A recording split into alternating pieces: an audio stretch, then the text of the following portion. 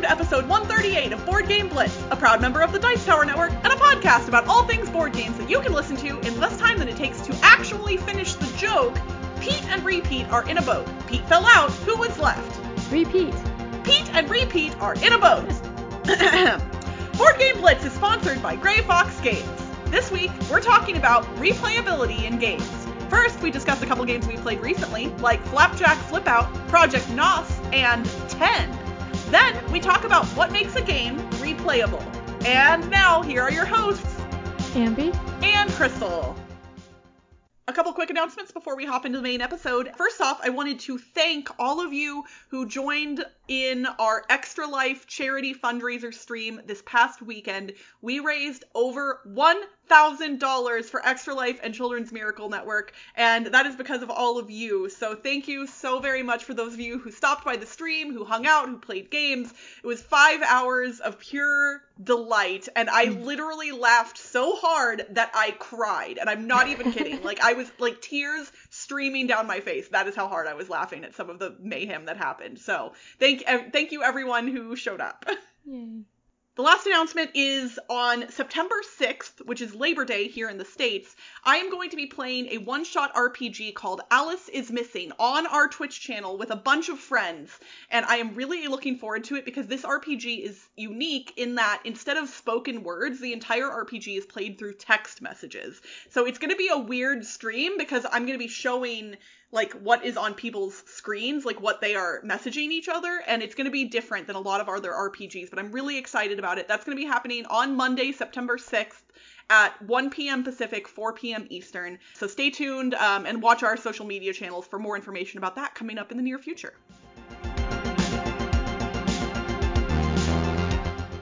Recently, I got a couple of review copies from Mind the Gap Studios, which is a newer publisher.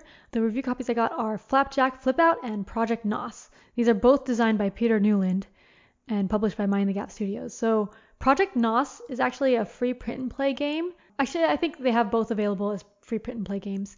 But Project Nos, I had done a free print and play on one of my streams and played it solo. But it is a 1 to 4 player racing game that takes 15 minutes to play. And I had played a solo game, which is just racing against a timer. You want to get under 15 seconds to be the best, but that's really hard. So I had wanted to play multiplayer, but now that I have it's kind of like a pre-production copy, I think, because I don't think it's officially published yet. I'm not sure. But now that I have one that actually has better art and stuff, it was easier to get people to play it with me. It's a real-time drag race game. So you're rolling dice. You have a track of numbers. So it's 6 cards, and each card is a different number, and you basically have to go through them in order. And so you're rolling 2 dice each. It's real time, so you're just rolling 2 dice, and you keep re-rolling until you get a number, and then that you need to get, and then you roll another 2 dice and get to the next number, and you're trying to do that as fast as you can. But you can do 1 die under the number that you need to get and take a red line cube. If you take 2 of those and need to take another one, then you explode. You can't take 3 of them because that's messing your car up, I guess. And if you go over, you can also go over the number you get. So if you need to roll a 3, you can roll a 6 or something and take 1 red line, and that counts. So you can mess up your car in order to win the race, but that the red line damage stays each round, and you have 3 races total. Also, you get to modify your card modify your car. Card. Your car is a card, but your car card. But yeah, each race you reset. So you get to pick modifications that are special colored dice, and you draft these modifications that can do things like if you're rolling the yellow die, if it's a 1, 2, or 3, it can count as a 4 or something, and if it's a 4, 5, or 6, it counts as a 5. So you might want to get that modification if you see that the track that you're doing has a lot of 4s and 5s. And there's different modifications. There's one that lets you store a die. There's one that lets you roll 3 dice. There's different things. So you're drafting those at the beginning of each race, and then the race lasts 20 seconds or something. I don't know, maybe longer, depends. But yeah, so it's a really quick game, and kind of it's a race in a real-time game, so that feels like a race. It's kind of thematic. And I played it both So I played the solo game, which was just racing against a timer, which when I played that, it was like, okay, but I wanted to play against other people because I felt like that would be more like a race, and it was. But with the 4-player game, the way the scoring works is kind of weird. You get, like, the person who wins the race gets to pick one of the cards of the track, and that's their score, and then the person who gets second picks another card, and then, like, so on. So everyone gets points, but then if the track was like 1, 2, 2, 6, 2, 1 or something, then just the first player gets 6 and then everyone else gets 2, and then it's like, so it doesn't really make sense getting second versus fourth, and it really depends on what the cards came out, because like in our third race it was 6, 5, 5, 5, 4, so like it didn't really matter who got first or second. It was just yeah, so we didn't like that scoring way. And in the 2-player game, it's just best 2 out of 3 races, which made more sense. So I like the 2-player scoring better. But yeah, that's Project Nos. I think 4-player like scoring would be better if it were like points versus like getting the card points, which added something weird. But yeah, that's Project Nos. And then Flapjack Flip Out is a pancake flipping game. You might have seen some pictures of this, people playing on TikTok or something, but it's basically one that if you walk by, you'll be interested in it, because there's these wooden paddles and these circular cardboard discs that are pancakes, and you're basically trying to, it's a dexterity game plus memory and like set collection. You're trying to fill orders and be the fastest to fill an order, and all the pancakes are face down. You have to flip a pancake to face up to see what it is, and then you put it face down in your area, and you have to remember what it was. And when Ambi says flip a pancake, she doesn't mean take your hand and pick up the pancake and flip it over. It's different. You literally flip it with you have a cardboard, or not, a wooden flat, it looks like a racket, but it's like a like spatula, a pan. basically, right? Yeah, it's like a spatula. So you're flipping it like in the air, and then you get to put it in your area, and when you think you have filled the order, then you ring a bell, and then you like put out your pancakes, but you have to do that face down. So like if you're wrong, you don't get the order, but if you're right, then you get it. So it's kind of hectic and memory and stuff. I only played it once. It was okay, but I think it's more exciting, just like the components of it is more exciting to me than the actual game of it. It was still kind of fun, but like not a game that I would play a lot. But my kids really like playing with the components. So they're too young to actually play games by the rules yet, because they're not 2 yet.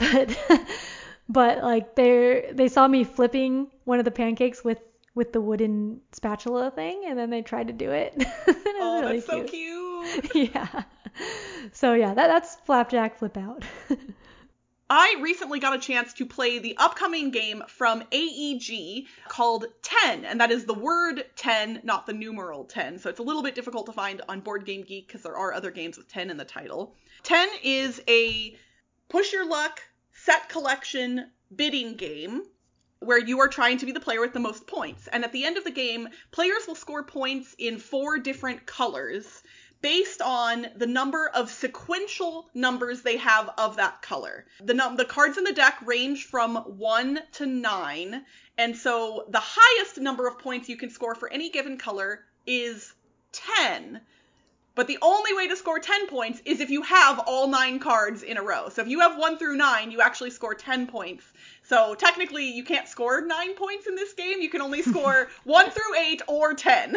Because if you have all 9 cards of a particular color, you score 10 points for the row, and that's why the game is called 10. But if you have a gap in the middle, like let's say you have the 3, 4, and then 6, 7, 8, 9, you would only score 4 points for that row because the biggest sequence of cards is 4. So how do you acquire cards? On your turn, you do a push your luck thing where you're flipping cards over from the deck, and the cards have one of 2 things on them. They either have money or numerical cards that you can add to your rows. And there are a couple of different ways that you can bust.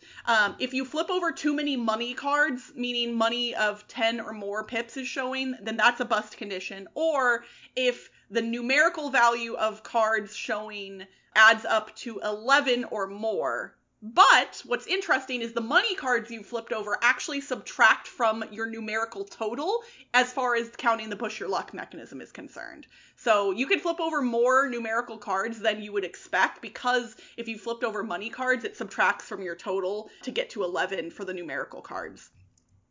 It's a little bit confusing, but it works really well when you're playing it. It's just hard to explain without a visual to help me out. So you're flipping over cards, and then at the end of whenever you decide to stop, if you don't bust, you can choose either to take the money that is showing of the cards you flipped over or the numerical cards. If you take the numerical cards, they just get added to your rows of your colors wherever they slot in. If you take the money, then the cards go to the main supply and will be available for purchase to the other players and to you in subsequent turns. Then there are special cards in the deck that are wild in some regard. So they might have a wild number or a wild color on them. So it might be a 9, but a wild color, or it might be a wild number of green, for instance. And there is one card in the deck that is wild in both color and number, so it can be slotted in anywhere. When any of those cards come up, you do not get to just keep them on your turn. They go immediately up for auction. And so the player to your left gets first option to bid, and the auction only goes around once, so you don't get to keep going in loops. So everybody just makes one offer, and you get last option, basically, to bid on it. And then you can pay those money to tokens that you've been collecting from the money cards to take those cards. And obviously the wilds are really powerful because they can help you make those runs more easily and score that, 10 points potentially for a row of 9 cards. You play until the deck runs out and the player with the most points wins. This one is super fun. This is like the exact type of game that I want in my quiver. Like, it is light enough and easy enough to teach quickly, but strategically interesting to play and a little bit different every time based on what the players are doing. And I like that the bust mechanism is there's more to it than most games that have a push your luck mechanism because of that ability to subtract from your total. So, like, it's not quite as,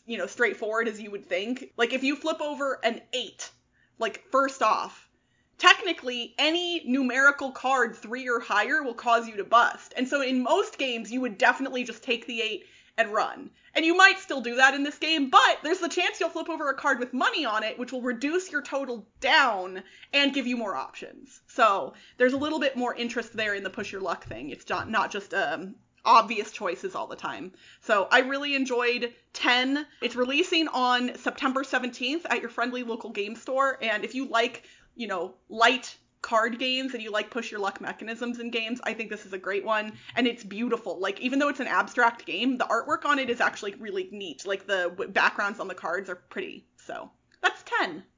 Cool. Sounds stressful.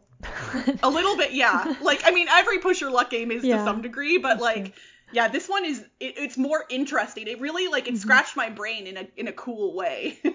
Yeah. This week for our thematic discussion, we decided to talk about replayability in games. So, what do you think of when you say a game is replayable, Crystal? I mean, for me personally, I think I kind of do the same thing that a lot of people do, and I actually confuse replayability with variability to some degree, because, like, technically the word replayable, if you go off of its actual definition, basically every single board game, with very few exceptions, are replayable. Like you can play them again after you have played them. But I think when most board gamers use the word replayable, they actually mean, like, variable, meaning that the game has pieces and parts to it that change each time you play, or could change, theoretically, each time you play, making it different when you play it again. Well, variability doesn't necessarily mean replayability too, because, like, variability is usually like a change in the game beginning. Or a lot of times people say variability as a change in the game beginning, but it's not necessarily, because, like, variability in the game state in the middle can happen even if the game at the beginning is very different, like in chess or something like that. Chess has a lot of replayability and variable in games, but it's always the same at the beginning. So, yeah, I don't know what word. So wait, what's variable in chess? No, just like the way people play is, if they play differently, it'll turn out different. Like, there's a lot of replayability in that because each game is different. Well, but I think just to be replayable just means to be able to be played again. So every game, aside from, like, legacy games that you've completed, are replayable, right? Yeah, but people are talking about, like, different degrees of replayability. Like, how replayable is it? Like, Yes, is it that is fun? what most people mean, I think. Yeah, like Do they're you saying, want to replay it? yes, and that I think is the key here, is when we discuss replayability, we recognize that the word replayable means to be played again, and most board games fall into that category. But when we're talking about replayability, it's that mental feeling that you want to play it over and over and over again for whatever reason, right? Like there's enough interest there, and that could be variability in the setup that causes you to want to play it over and over again. Like you feel like there's more to explore in the game. Yeah. Like a lot of children's games, I would say, for an adult, don't mentally have a lot of replayability. Like when you play Candyland, Abby's face right now. Like Candyland, while really great to teach kids color matching, does not have any interest really for a gamer that, you know, is kind of beyond that point, because there aren't any interesting decisions to be made, and the game isn't different at all anytime you play it, basically. That's true. But there are different things that make games replayable, and one that comes up a lot that we already mentioned is variable setups and stuff. For me, that doesn't always mean it adds replayability, because like if the game wasn't interesting to start with for me, like if Candyland had a variable power setup, I'm not sure what it would be, but like I guess the shuffling of the deck is like a variable setup. I'm putting this in air quotes, by the way, but like it doesn't really make it much more replayable. Right. Well, and on the flip side of that, in some instances, variability can also make games harder to approach. And then in things like, and no, for the record, I love all of the things that Leader Games does. Like I love their games, truly. But like it's hard for me to get a game like Vast or Root to the table, because when you vary the setup, meaning players get different roles and all of the roles are unique, it is harder to teach and then play if you make it variable. Like now, if everybody plays the same character every time, you could do that technically, but I think where those games shine is like learning the different roles and getting to do different things in them, but that it's harder to do, so I don't get those games to the table as often. Again, this is literally zero shade. Those games are amazing. Everybody should check them out, but like, yeah, it's harder for me to get those types of games to the table because of their variability. Yeah. And then some games that are like extremely simple, like Codenames or something, that has variability in the cards, but like otherwise it's pretty simple but it's super replayable, and it's really very easy to get played a lot. Yeah. And not just like over time, but like right in a row. You could play Codenames in a row over and over and over again. And that one, it's interesting because the people kind of are what make that game interesting, because who you're playing with can change how the game feels to some degree. Yeah. And especially like, you know, Codenames Duet, the 2-player version can either be like silly or really intense or whatever. And same thing for regular Codenames. You could be playing with just like 2 pairs of 2 people and play it really like thinky, or you could play it with a giant crowd of people standing behind you all throwing out guesses, and it can be ridiculous. And so the game lends itself to those different scenarios, and it feels different when you play it. Yeah, that's a good point, that like the game group can add variability, because like depending on what group you play, it will be a different experience, and that adds replayability and variability to games too. Yeah, I mean, honestly, I know people are going to roll their eyes a little bit, but like a good example of this is Strike. Like, like you could technically play Strike incredibly straight, you know, like really serious, intense. Like, you can do that. And that's how you're supposed to play. Or you could do the thing that I usually do, and when I introduce Strike, I, you know, present it very seriously with my tongue in my cheek as, you know, this epic battle of gladiatorial combat in an arena, and then everybody realizes immediately, like, oh, she's being ridiculous right now, and we're about to have some silly fun, so... But then also, even with, like, strategy games that don't have a variable setup, like some Euro games or whatever, if they usually have different things that you can do in the game, and then depending on who you're playing with, people might like different strategies, or like some people tend to block other people more in worker placement games or be more aggressive, whereas other people are more less aggressive. And so like the way people play is different. And so like playing with different groups would add a lot of variability, even if the game itself is like always the same setup or whatever. Right. Yeah. Yeah, like some worker, like simple worker placement games always have the same spots on the board, for instance, Yeah. and whatever else. But based on what the players do, it can make the experience very different. Mm-hmm. And I think what I've seen happen in the industry over the past, like, few years at least, is it feels like, especially as Kickstarter has gotten more popular, it feels like a lot of gamers often are clamoring for variability in games in thinking that will make them infinitely more replayable. Yeah. And that I don't think is always the case, and sometimes can bog down the games in a way that makes them, again, less appealing. But like, Yeah. Kickstarter with its stretch goals and its add-ons and everything else, like, sometimes the bloat gets a little bit too big, but like, it feels like publishers almost feel like they have to include that kind of stuff if they're doing a Kickstarter, for instance, because, you know, players are always asking for more characters, more powers, more in-game scoring conditions, more whatever, because they think that it'll make the game more replayable. But as we just discussed, like in a game like Codenames, which doesn't have any of that stuff, it's infinitely replayable for other reasons. And I think there are a lot of games, like in my own head, part of my brain wants to think like, well, if the game is bigger and more complex and has more things, of course it would be more replayable than a simpler game with less things. But that definitely is not the case, and I know that.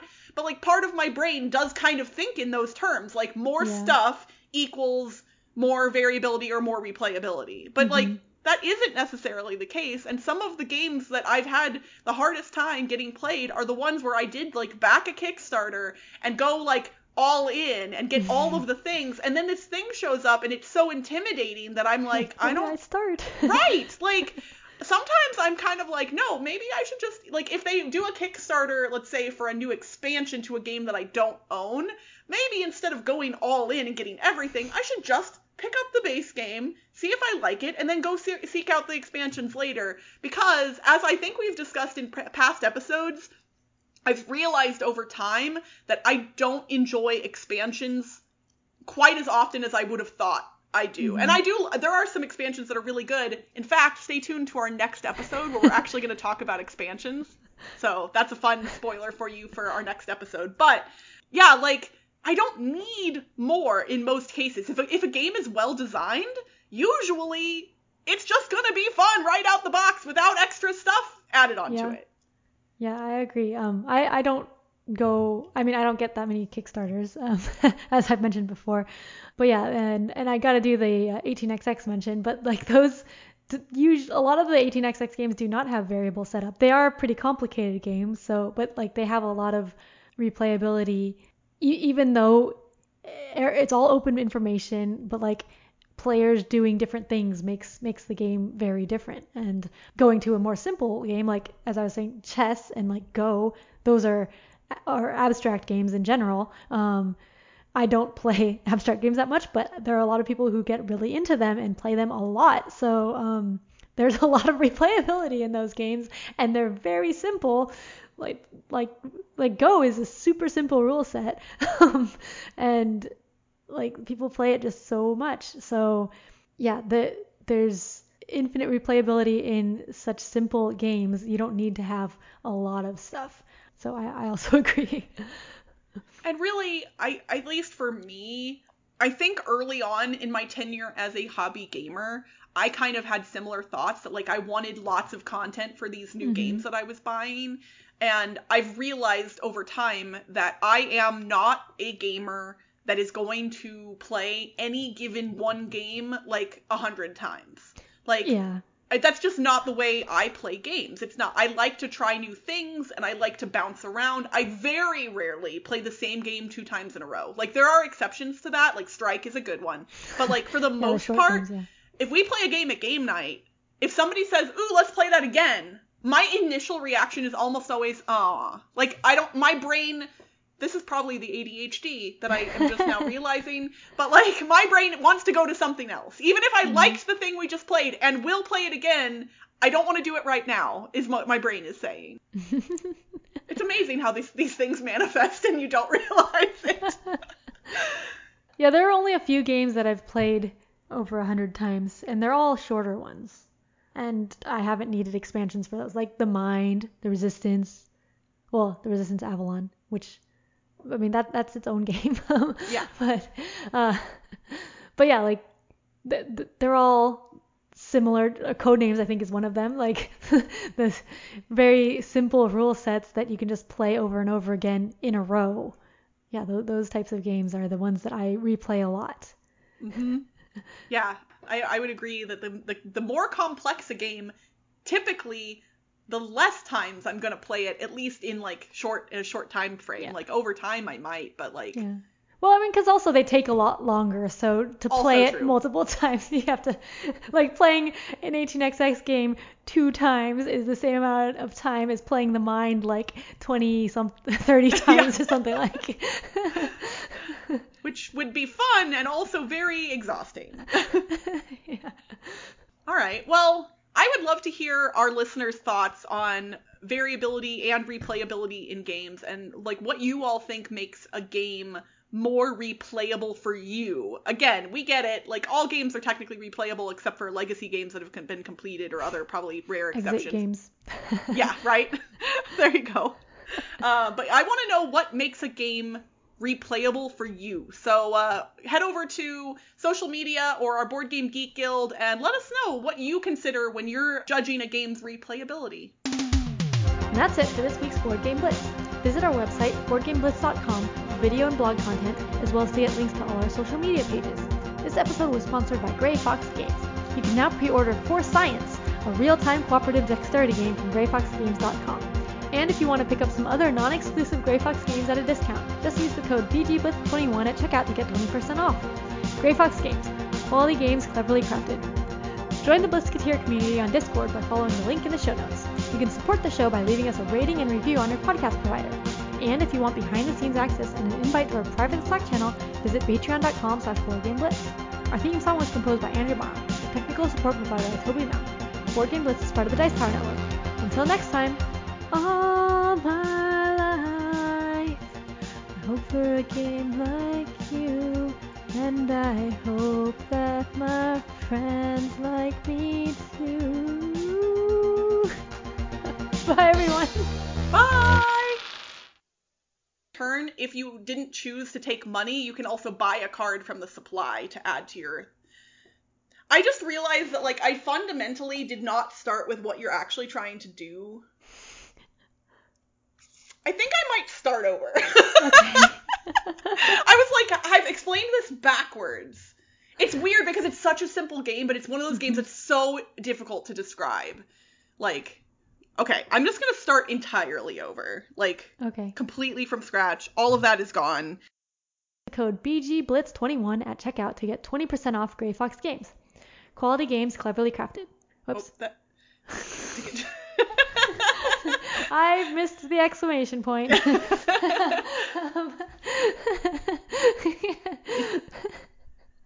Okay. And a podcast about all things board games that you can listen... Oh, God, I didn't write this. Hold on.